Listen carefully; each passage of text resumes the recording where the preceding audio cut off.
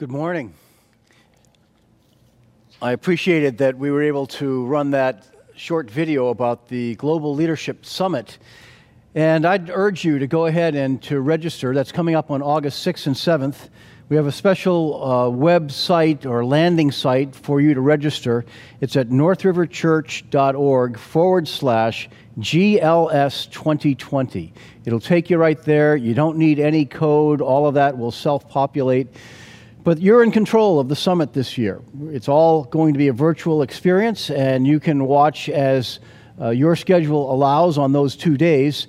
And then after the summit is over, for all of those who have registered, you'll have 7 days where you can go back and either watch it again or watch the pieces that you missed.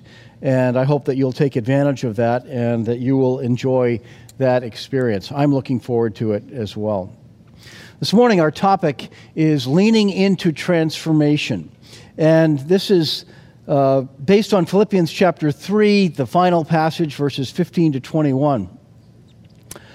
A few years ago, I was visiting a friend at the Plymouth County Correctional Facility.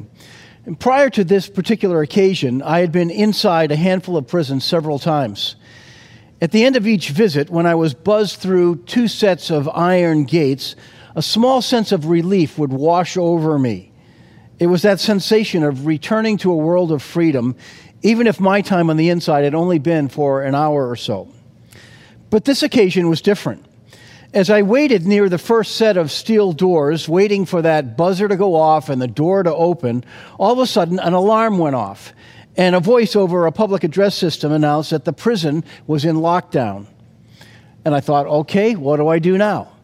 A moment later, a professional counselor who works in that correctional facility was also waiting to leave, and she walked over and calmly told me that this probably wasn't a big deal, but nobody would be allowed in or out until every resident of the prison was accounted for.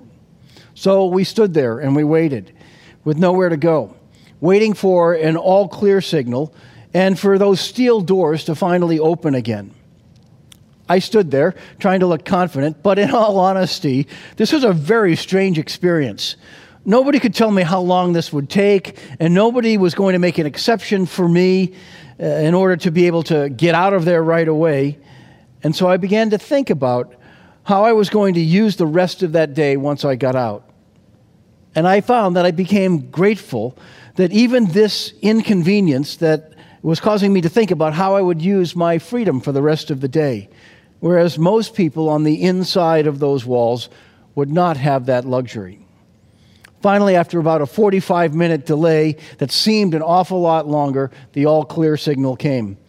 And then a correctional officer pushed the buttons to let us through those 2 successive steel doors, and that initial sense of freedom washed over me once again. Now, here's the reason I wanted to begin with that memory this morning. There's something about being on the inside of a prison longer than you want to be, and that's always the case, that brings clarity of focus. Now, I tell you this today because as we study this next section of Paul's Philippian letter, it seems that the 2 years that Paul spent in prison in Caesarea, followed by another long period of house arrest in Rome that would eventually become 2 years long, had brought increasingly greater clarity of focus for Paul.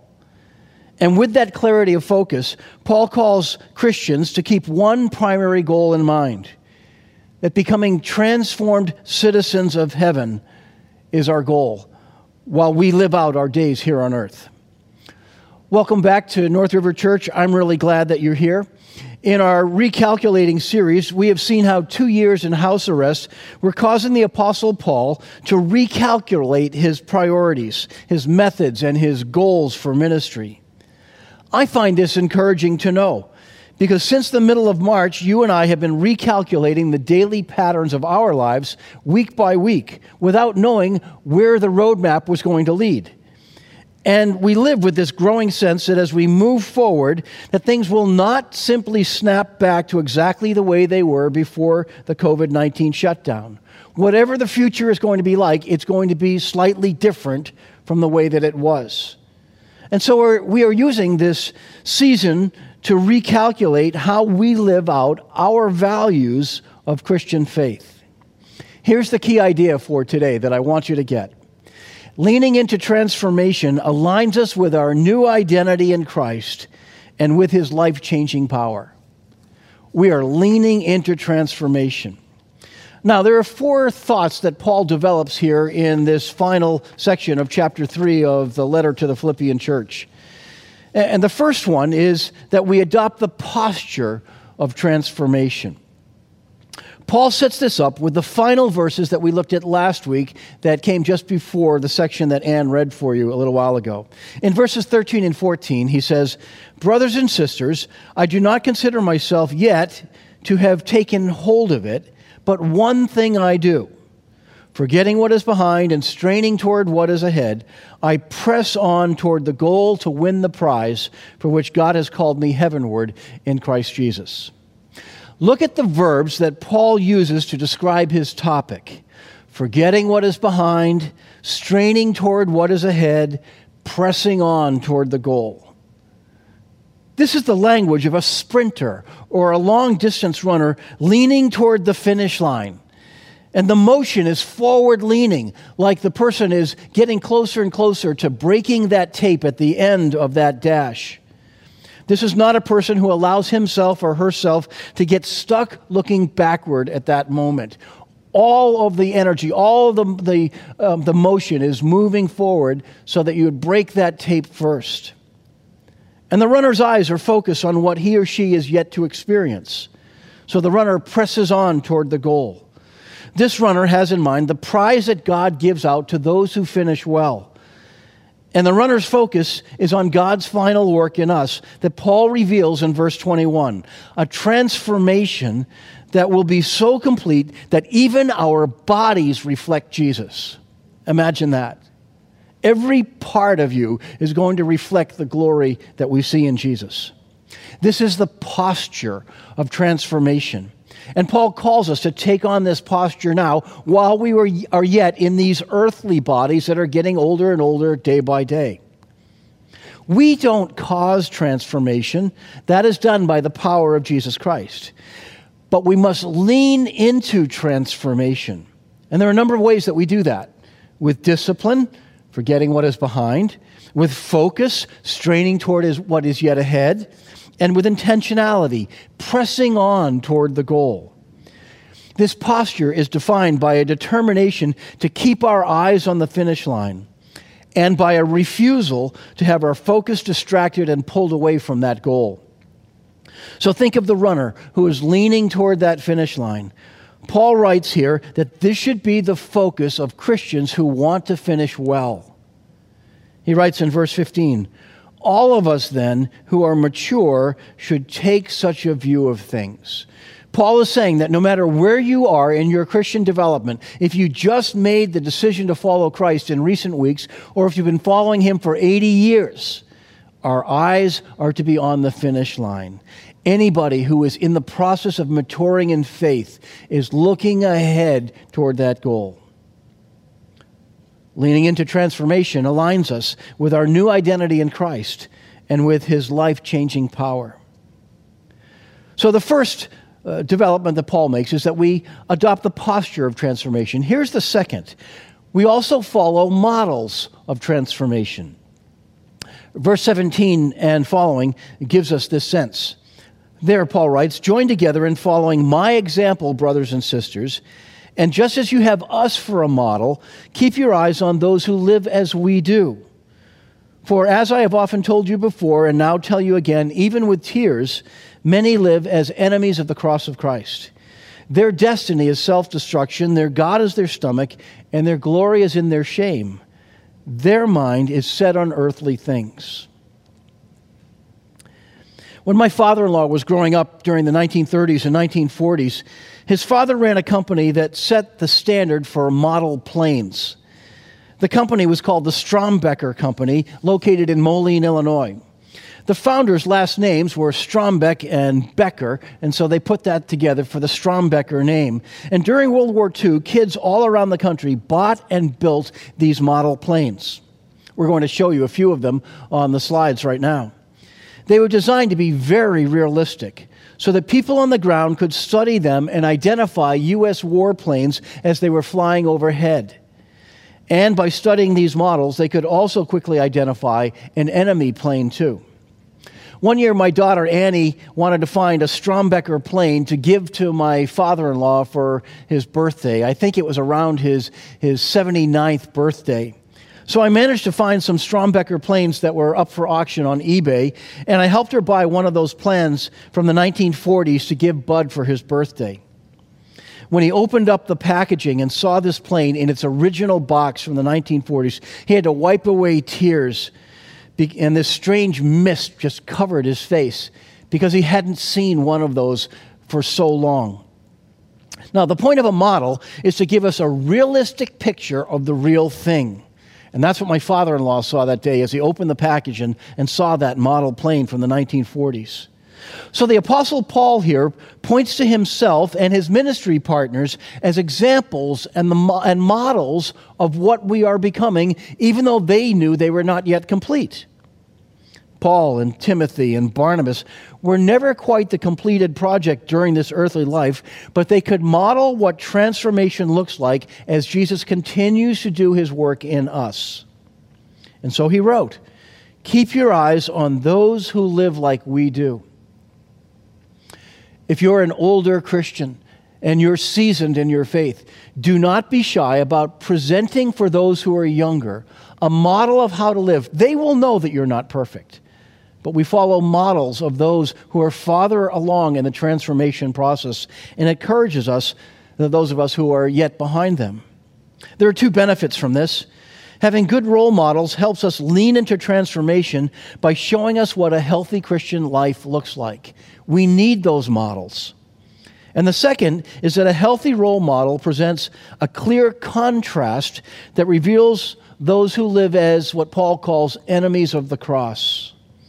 I'm not going to go negative here and focus a lot on that point, but Paul is making the point that we always live out our faith in the context of other people who are absolutely opposed to everything that Jesus stands for.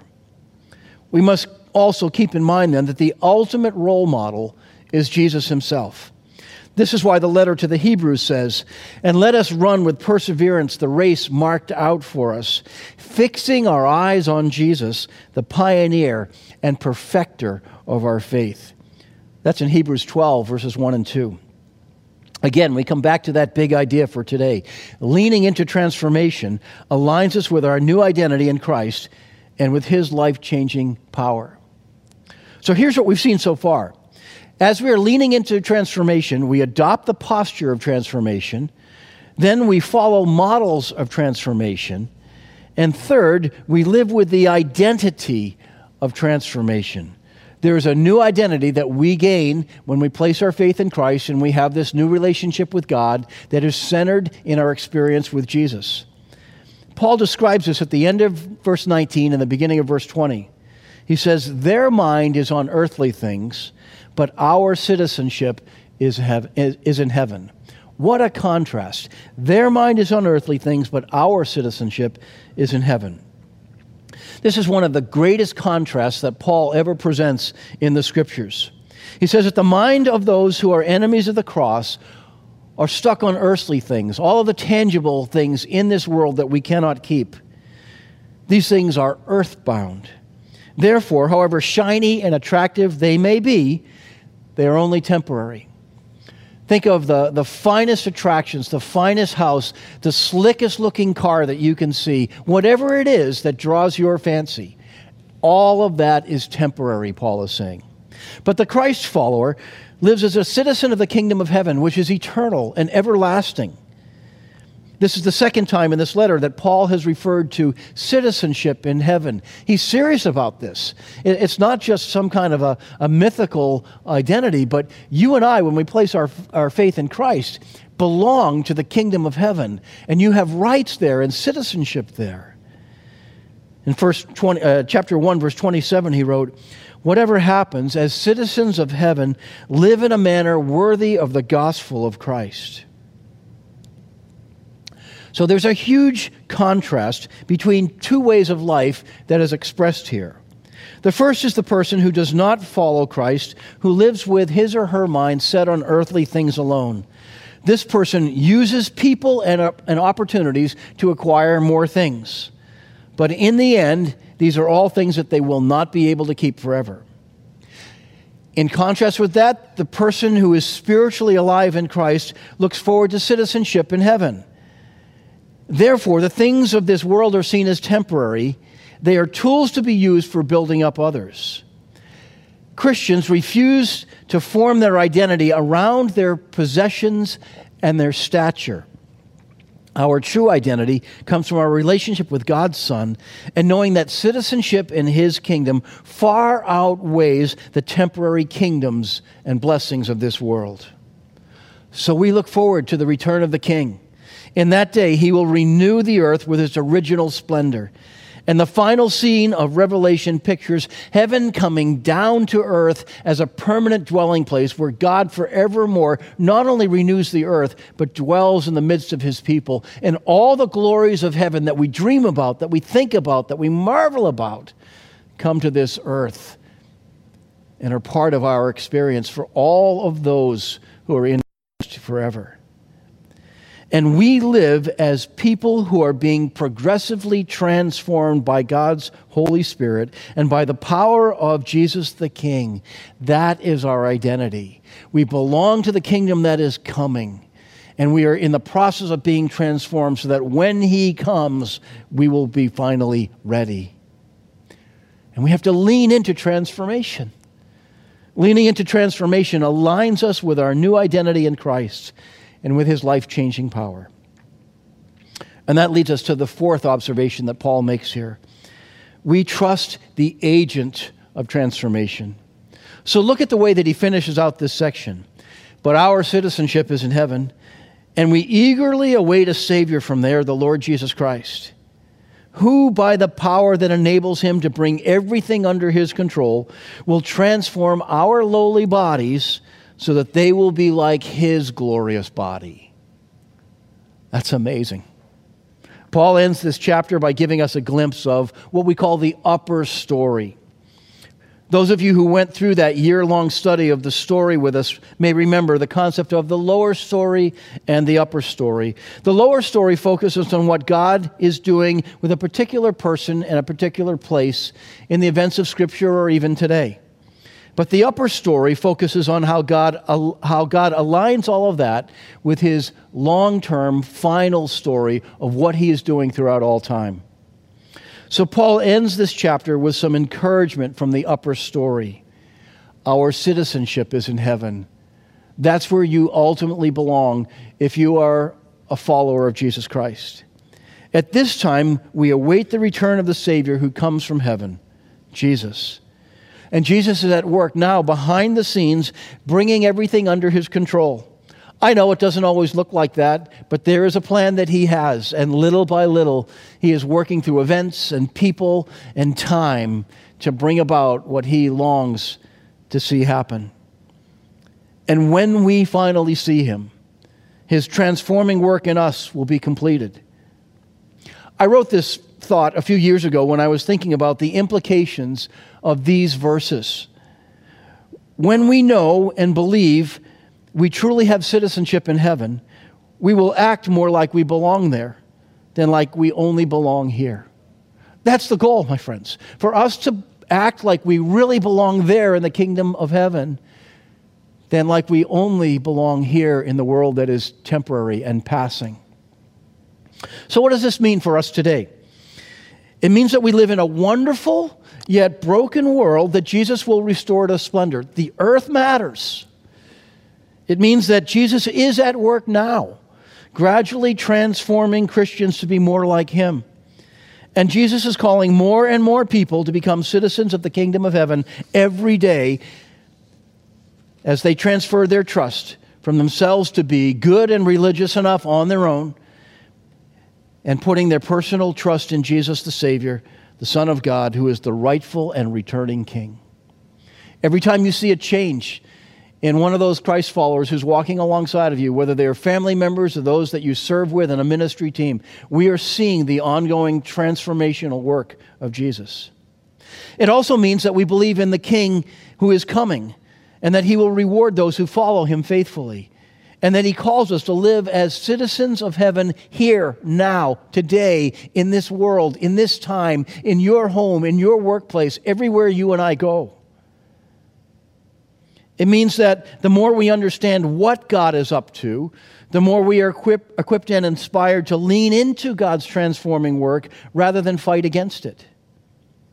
We do that by living as citizens of heaven here and now, people who operate according to the values of Christ within this world on a daily basis. This is why the Apostle Paul uses the language of the runner straining toward the goal, leaning toward the finish line. He longs for us to run the race with endurance so that we will run through the tape at the end of the race and hear those satisfying words of reward from the Father Himself when He says, "Well done, good and faithful servant. You have finished the race." Now, we have ideas of what that may look like. And right now, there are a few slides that I was able to gather together that give us a picture of what some of this may actually look like. Not just the runner who singularly crashes through that tape, but the one who sees her friend falling and stops to help her. Because we get to the line together. And it may look very different from the picture that you had of one friend helping another to the finish line. Here's the way I want to end this with this final thought here this morning. The finish line is just ahead. Can you see it? Can you see that Jesus is coming? And if you can, lean and finish well. Let's pray.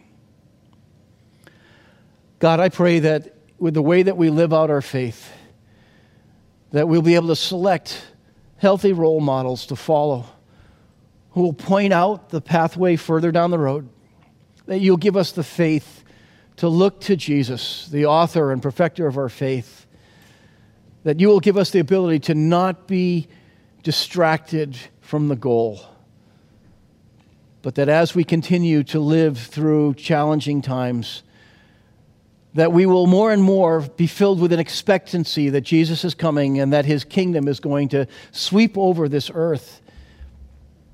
Help us to finish well and to lean into the transforming process rather than fight against it. Lord, we know that there are those who fight against it and their lives are troubled and they live with great difficulty. But the more that we lean into your transformation, we find you changing us from the inside out. Lord, I want to be more like Jesus and less like me. And I pray that you will cause all of us to have that same desire, that we'll be more and more like Jesus, less like the enemies of the cross, less like ourselves when we are alone, straining toward the goal, looking with joy at the finish line, with our ears open, waiting to hear those words. Well done, good and faithful servant. You have finished well. And may we hear those words in Jesus' name. Amen. Thank you for being a part of our service today. We're delighted that you are a part of all of this and that you are connecting with us on a continuing basis. One of the ways that you can help and participate during this season is to continue to give generously. Thank you for supporting the work of our church. You can do that either by mailing in a check to North River Church, 334 Old Oak Street, Pembroke, Massachusetts, 02359. You can do it through your online banking if you set that up, or you can get the Text in Church app on your phone, and you can connect with North River Church, and you can continue to give through that app, and you can do it right from your phone. But thank you for the way that you have been so faithful over these last few months. The truth is, we are living in anticipation too, wondering what the future unfolds, and we're not in control of all of how that happens. But we are determining that we are going to run the race, and we are going to finish well together. Thank you for being a part of this.